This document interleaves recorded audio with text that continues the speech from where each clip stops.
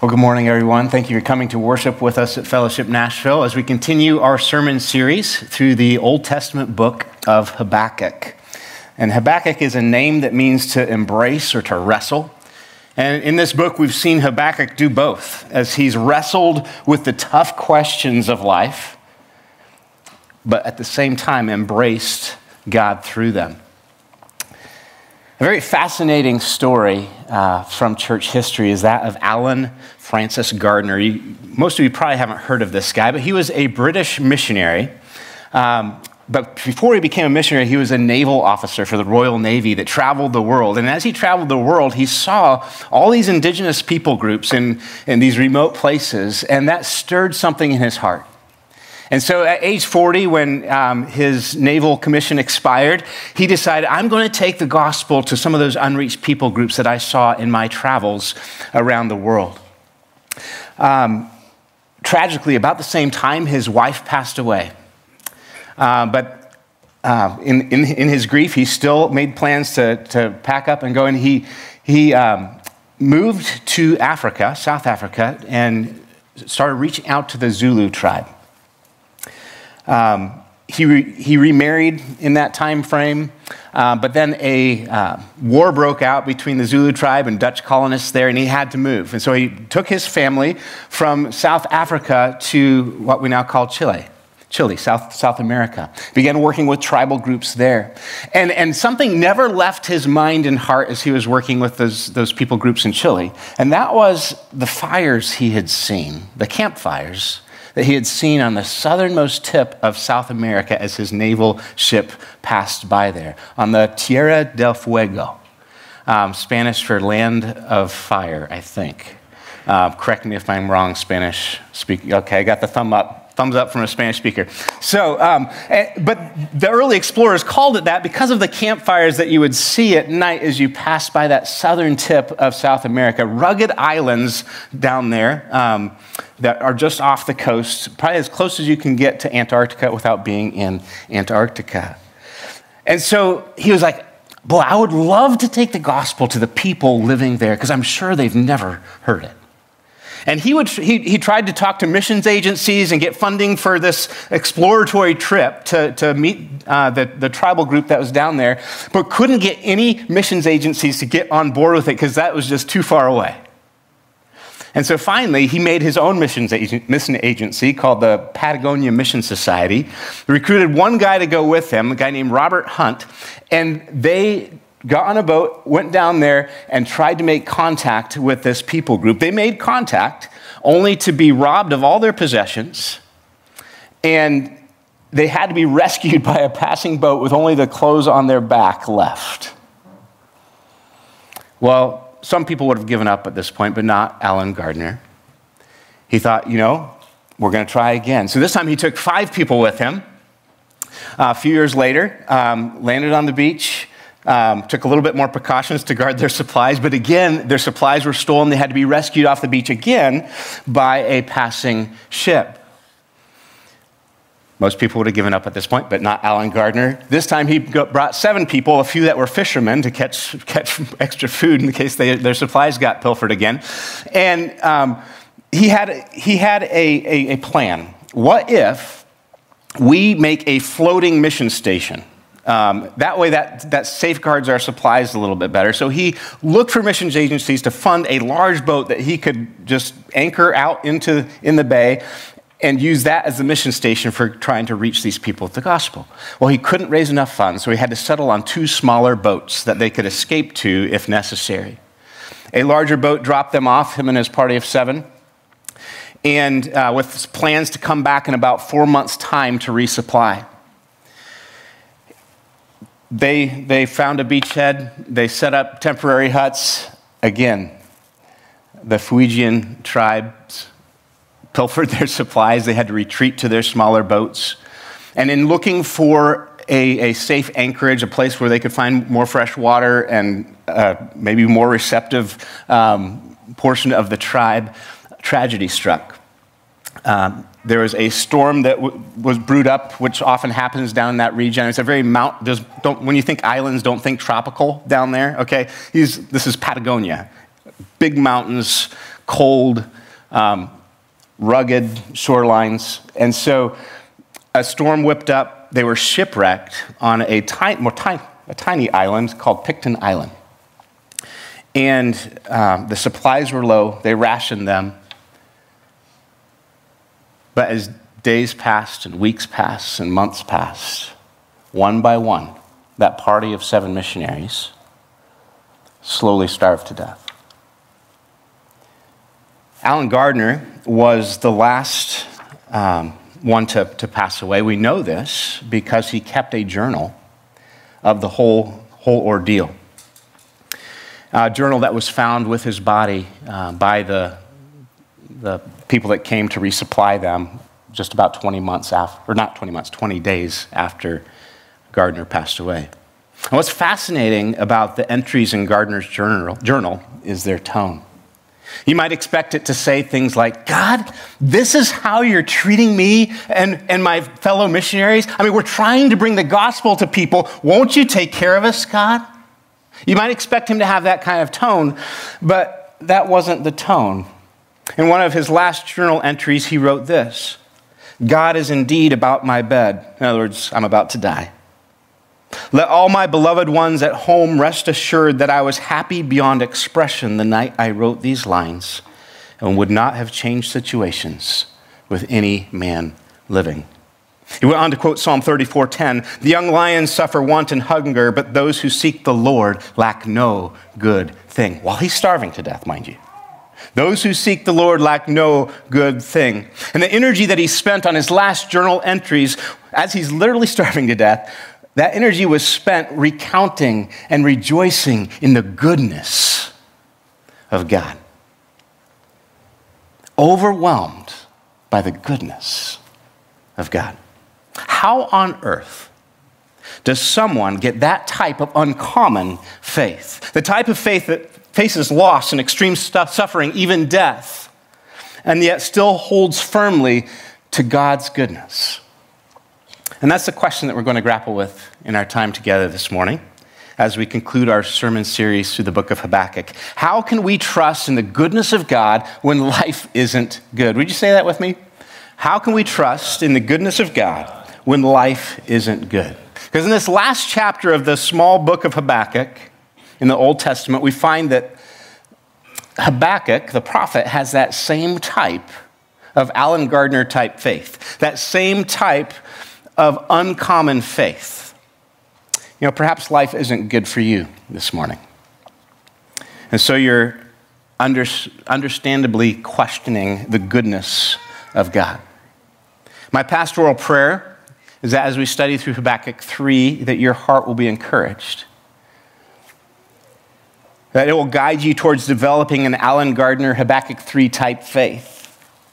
Now, for the rest of you whose life is going well, still take notes, because I can guarantee that this message is going to be applicable to you very soon, because we live in a broken world. Our outline this morning is going to be pretty simple, okay? And I've got hand motions, all right? This is I got my start in children's ministry, so you just got to bear with me here. Just 2 words forms our outline: remember and relinquish. Okay, do that with me. Remember and relinquish, like you're giving up something. That forms our outline, pretty simple. And so when somebody asks you, what was the sermon about? You can say, well, I remember. Remember, relinquish. Okay, we'll flesh those out as we go along. If you haven't been with us in this sermon series, let me catch you up on Habakkuk's story.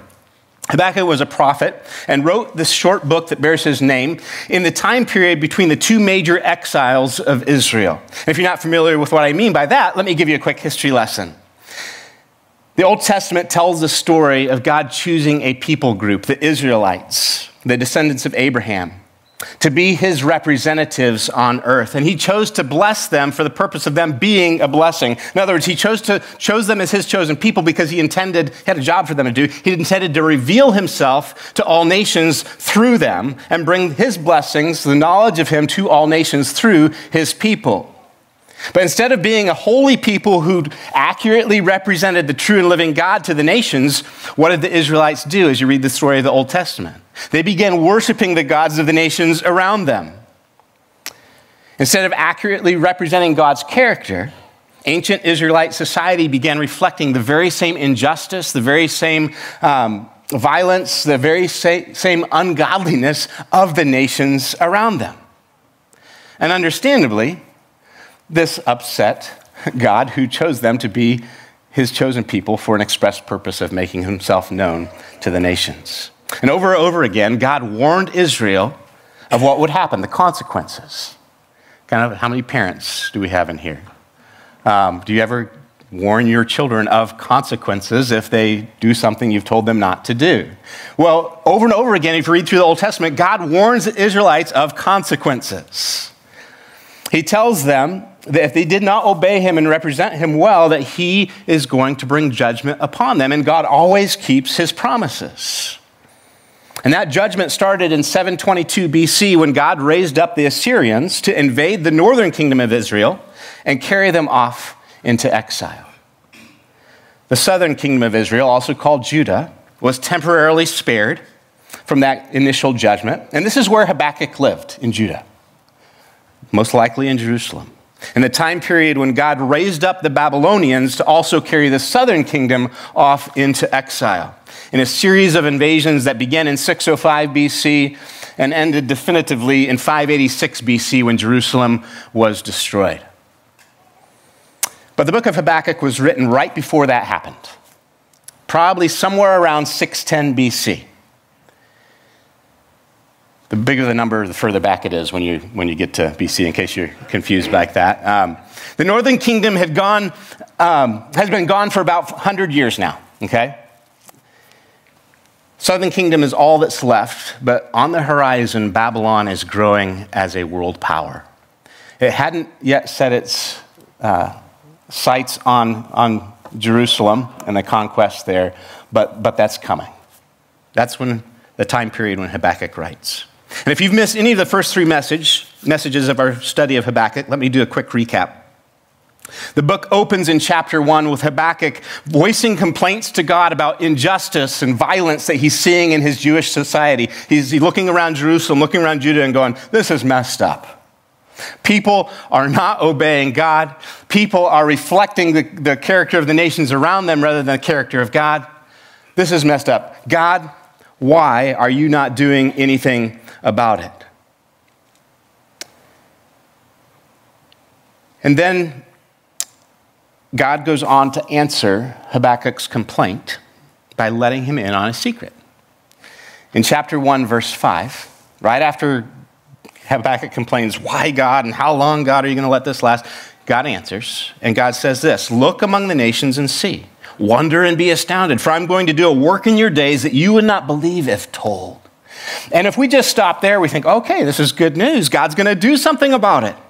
God's going to do something amazing. This is great. But as God expounds on what he means by that, we quickly realize it's not good news at all for Habakkuk and the Israelites.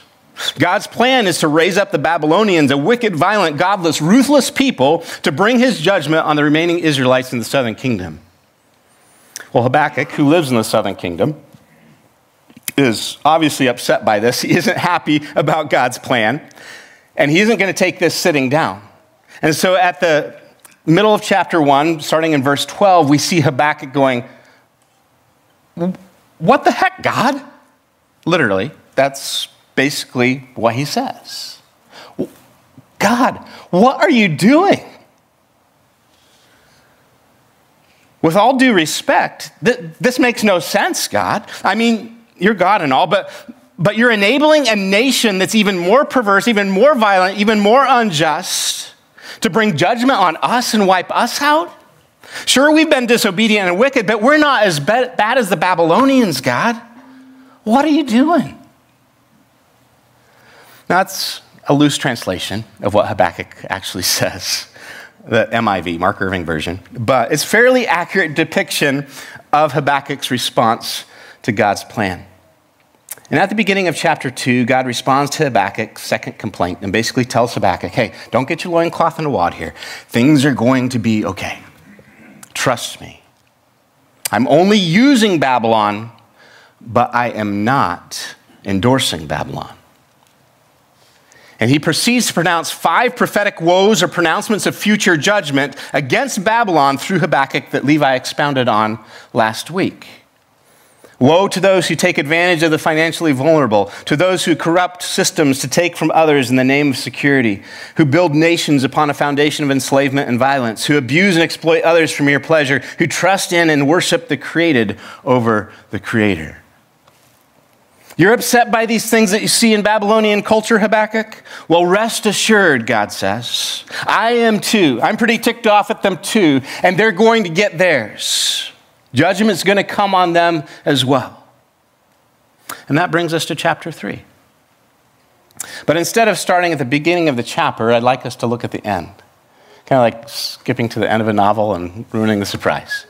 But I've got a purpose for it. That's actually not really ruining the surprise. Let's look at the end. And I want you to notice something.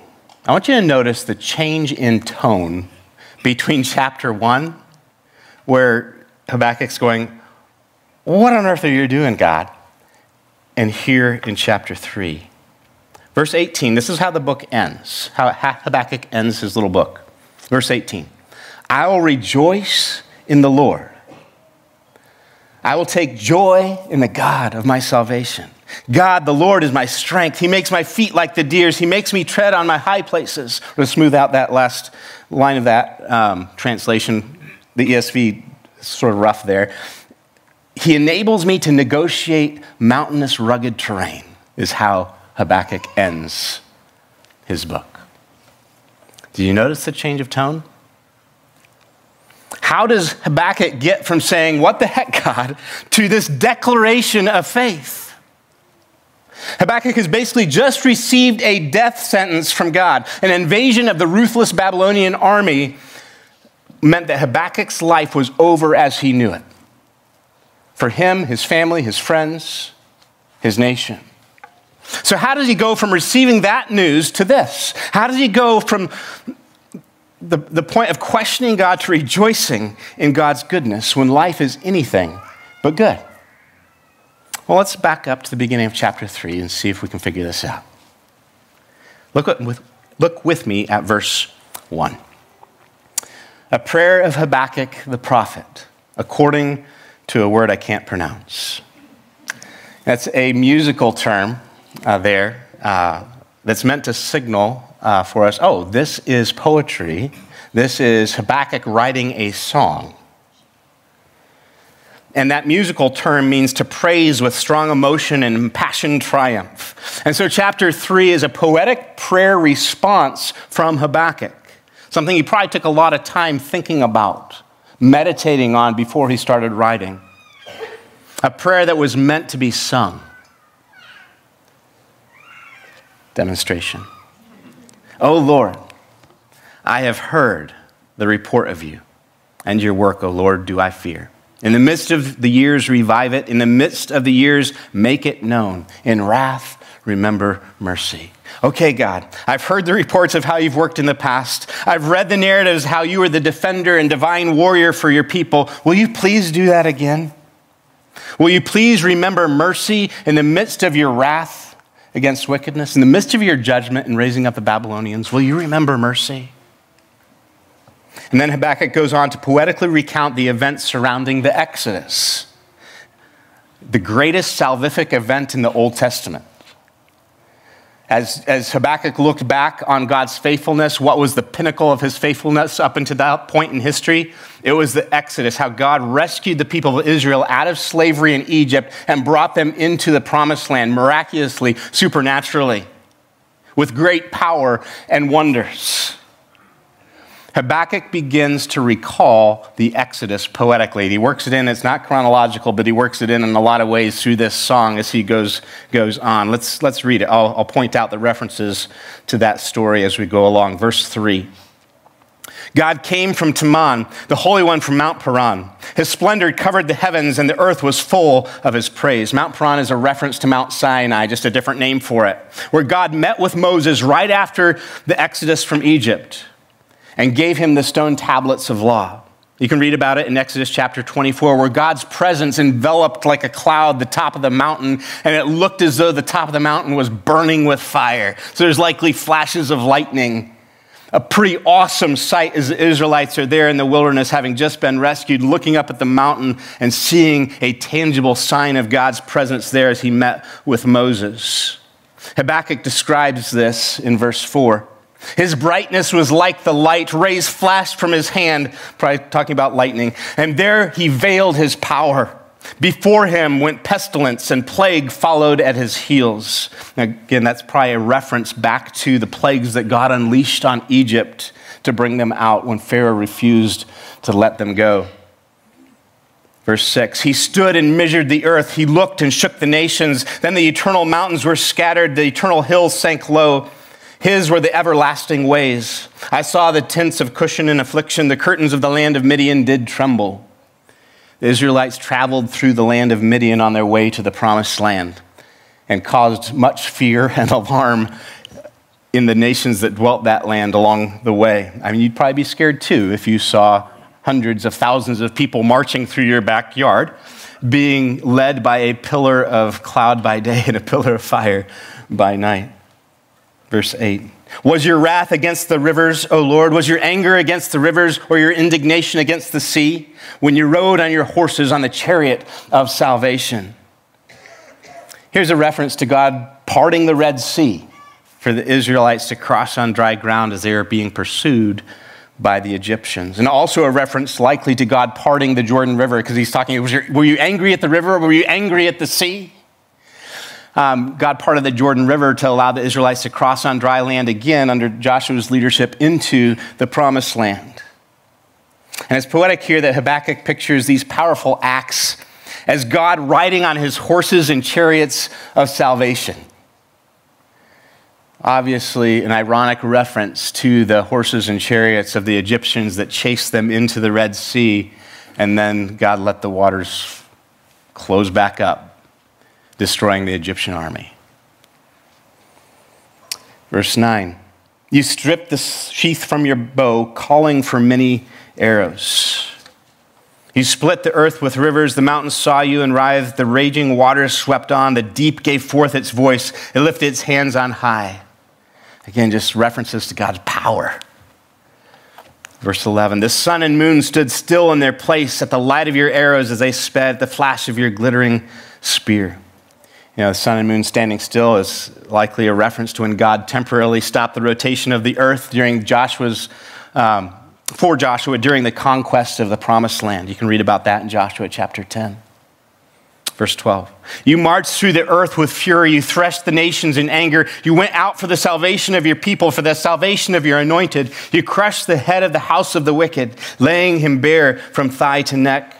You pierced with his own arrows the heads of his warriors who came like a whirlwind to scatter me, rejoicing as if to devour the poor in secret. You trampled the sea with your horses, the surging of mighty waters. Again, Habakkuk poetically recalling how God mightily, supernaturally came to the defense of his people, a vulnerable, poor people, during the Exodus. And then in verse 16, we get Habakkuk's emotional response to thinking about all this. I hear and my body trembles. My lips quiver at the sound. Rottenness enters into my bones. My legs tremble beneath me. Yet I will quietly wait for the day of trouble to come upon people who invade us. You know, Habakkuk is completely overwhelmed emotionally by remembering the power of God working on behalf of his people in the past, to the point that his lips are quivering, his legs are shaking at the thoughts of God as the divine rescuing warrior. And in his remembrance of the Exodus and God's mighty works in it, Habakkuk makes the connection that God moved in power then. He can move in power now. You are the same God. You are the same God, if you were singing with us this morning in our opening song. And so Habakkuk figures rightly that God is still in control, even though he's using the Babylonians. Habakkuk also concludes that God will also judge the Babylonians for their wickedness. Notice his line, I will quietly wait for the day of trouble to come upon people who invade us. He knows the Babylonians are going to get theirs. And so we see from this poetic prayer that Habakkuk gets to the place of rejoicing in God's goodness, primarily through remembering God's faithfulness. And so here's the first part of our answer to our question this morning. How do we hold on to goodness, the goodness of God, when life isn't good? Remember our first R word? Remember. Remember. We must remember God's faithfulness in the past. You say that with me? Remember, got to do the motions too. Remember God's faithfulness in the past. Remember God's faithfulness in the past. In the midst of this horrible situation, Habakkuk looked back and he remembered the Exodus, the greatest, most miraculous act of God's salvation that he knew of in his place in history. And that gave him hope. I don't know about you, but I have a tendency, it's not a good one, a tendency to interpret God's actions and his character from my very myopic perspective of my current circumstances. In other words, I have a tendency to say God is good when life is going well. And I have a tendency to question the goodness of God when it isn't going good. Going well, to use correct grammar. But God is much greater, and his redemptive plan is much bigger than my circumstances, your circumstances at any point in history, any point in your life, at any specific moment in time. Because if you carefully look at the grand narrative, the meta-narrative, the story of the entire Bible, it becomes clear that God is weaving together an intricate tapestry of redemption and salvation for a people of faith. But in the limited perspective of looking through the lens of our current circumstances, we can only, at best, see just a small portion of the underside of the tapestry that's full of knots and tangled threads. It's hard for us to look through the lens of our circumstances and actually see the big picture. And it's easy to conclude, what a mess. God, I don't know that you know what you're really doing here, because all I see is a tangled mess of knots here. God, I wonder if you're really in control. God, I doubt that you're actually good. But in dark times, we've got to learn from Habakkuk and remember the salvific faithfulness of God in the past, because it helps us see the developing front side of the tapestry that he's weaving, even amidst our darkness, even amidst our pain. Here's the deal. We have a lot more of the picture of the tapestry than Habakkuk had. We don't just have the Exodus, the greatest salvific event of the Old Testament. We have what the Exodus was actually picturing in the New Testament with the Passover and everything around it. We can look back and we see an even better picture of God's salvation, because we can look back at the cross and remember the place where Jesus, God in the flesh, suffered pain to one day bring an eternal end to all pain. We can look back to where he suffered injustice to one day bring an eternal end to all injustice.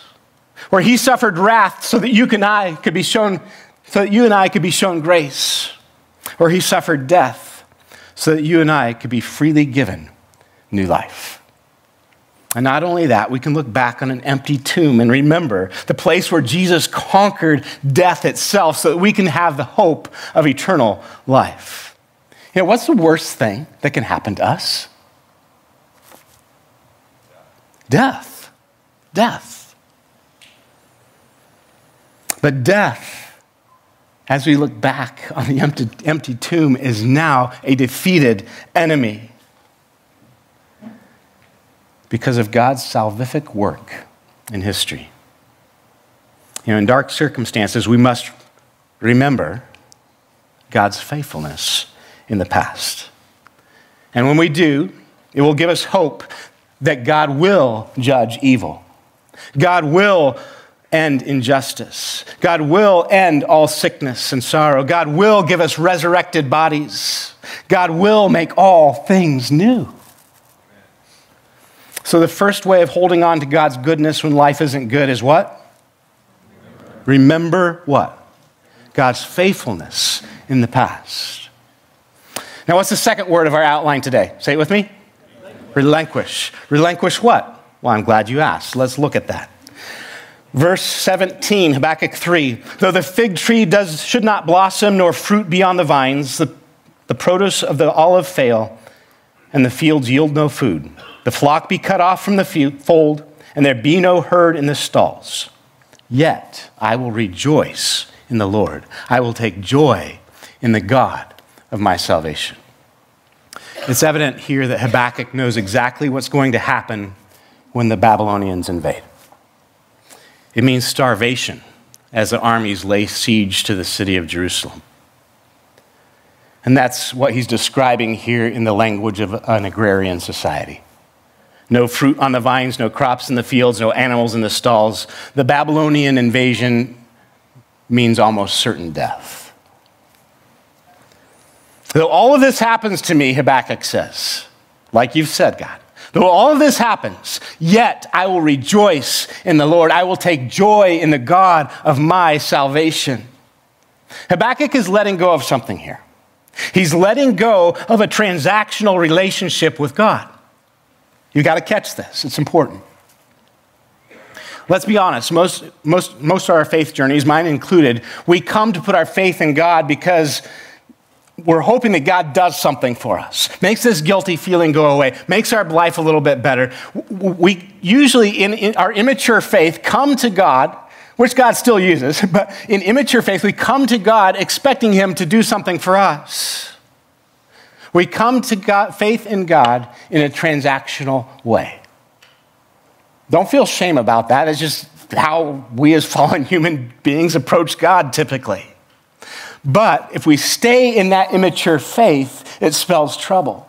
Why? Because when the hard time comes, it's like, what? Our expectations are shattered, and then we start doubting the goodness of God.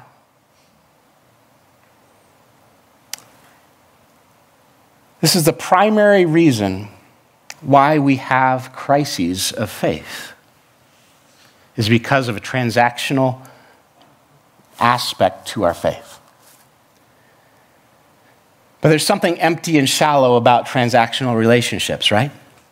I mean, just think about it personally. You probably know the feeling. Somebody starts being really nice to you, and you think, oh, wow, they want to be my friend. They really like me. And then you figure out that they're just using you to get to what they really want, inviting you to participate in their multi-level marketing scheme, using you to get closer to your pretty sister. I speak from experience, my college days. Whatever. It's not a good feeling when you find out that you're just being used. God is a relational God. And he wants us to love him for him, not for what he gives us. And herein lies the gift of dark times and difficult circumstances. They press the question, why are you worshiping God? They expose the true motives of our hearts. Are we worshiping God because he's God? Or are we simply using God to get what we're really worshiping? It's evident that Habakkuk has relinquished a transactional relationship with God. Just think about it. Habakkuk basically gets a death sentence, but he's still rejoicing in God's goodness. That's uncommon faith. That's a faith that's matured beyond a transactional relationship with him. So back to our question for the morning. How do we, like Habakkuk, like Alan Gardner, trust that God is good even when life isn't? We must remember God's faithfulness in the past. Do it with me. We must remember God's faithfulness in the past. And we also must relinquish a transactional relationship with him in the present. Remember God's faithfulness in the past. Relinquish a transactional relationship with God in the present. Though the fig tree should not blossom, nor fruit be on the vines, the produce of the olive fail, the fields yield no food, the flock be cut off from the fold, and there be no herd in the stalls, yet I'll rejoice in the Lord. I will take joy in the God of my salvation. That's impossible without an eternal perspective on our circumstances. Impossible. But God has revealed eternity to us, and it's good news through our Lord and Savior, Jesus Christ. For God so loved the world, that whoever believes that he sent his only Son, that whoever believes in him shall not perish, but have what? Eternal life. As the worship team makes their way back to the stage, I'd like to read an excerpt that was written by one of the men that found Alan Gardner's journal near his decaying corpse. After reading the journal entries and recounting the regrettable way in which Alan Gardner and his 6 missionary companions died by starvation, he writes this: "We lament that such heroic spirit should have suffered to encounter such hazards without at least a vessel large enough to carry their provisions and protect them from insult. But as we approach the end of the story, all these regretful thoughts give place to wonder and admiration and thankfulness for the grace of God, which was so strikingly displayed, and not Gardner alone, but all in the party, so that they were examples to each other of patient endurance and unfailing faith. They endured as seeing him who is invisible." Listen to this. "They suffered the loss of all things in this world without repining." Why? "For their treasure was above. And though outwardly man perished, the inward man was renewed day by day till the earthly tabernacle was left for a home not made with hands, eternal in the heavens." Remember, relinquish, and rejoice that eternity awaits those who trust in Jesus for salvation. He's coming back. He's good with his word. He will make all things new. Father, remind us of your faithfulness in the past. And as we look at a picture of the cross this morning, as we partake in the table of communion together, help us to remember your faithfulness. Father, also help us to relinquish a transactional relationship with you that worships you only to get good stuff from you. Mature our faith, God. We're all immature in many ways. We ask through the power of your Spirit, your word, and your people, that you would work on us in community to move us from unbelief to belief in every corner of our hearts. We need your help with that, Lord.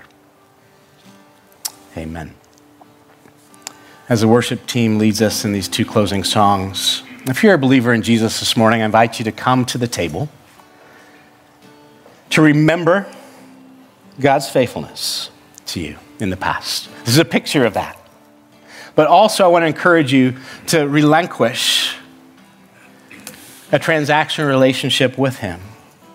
Relinquish your expectations of how you think your life and circumstances should be going, knowing that you've been given the promise of eternal life through the broken body and shed blood of our Lord and Savior, Jesus Christ. Come worship at the table, not for what God has done for you, but who God is. Come as we sing. You may stand.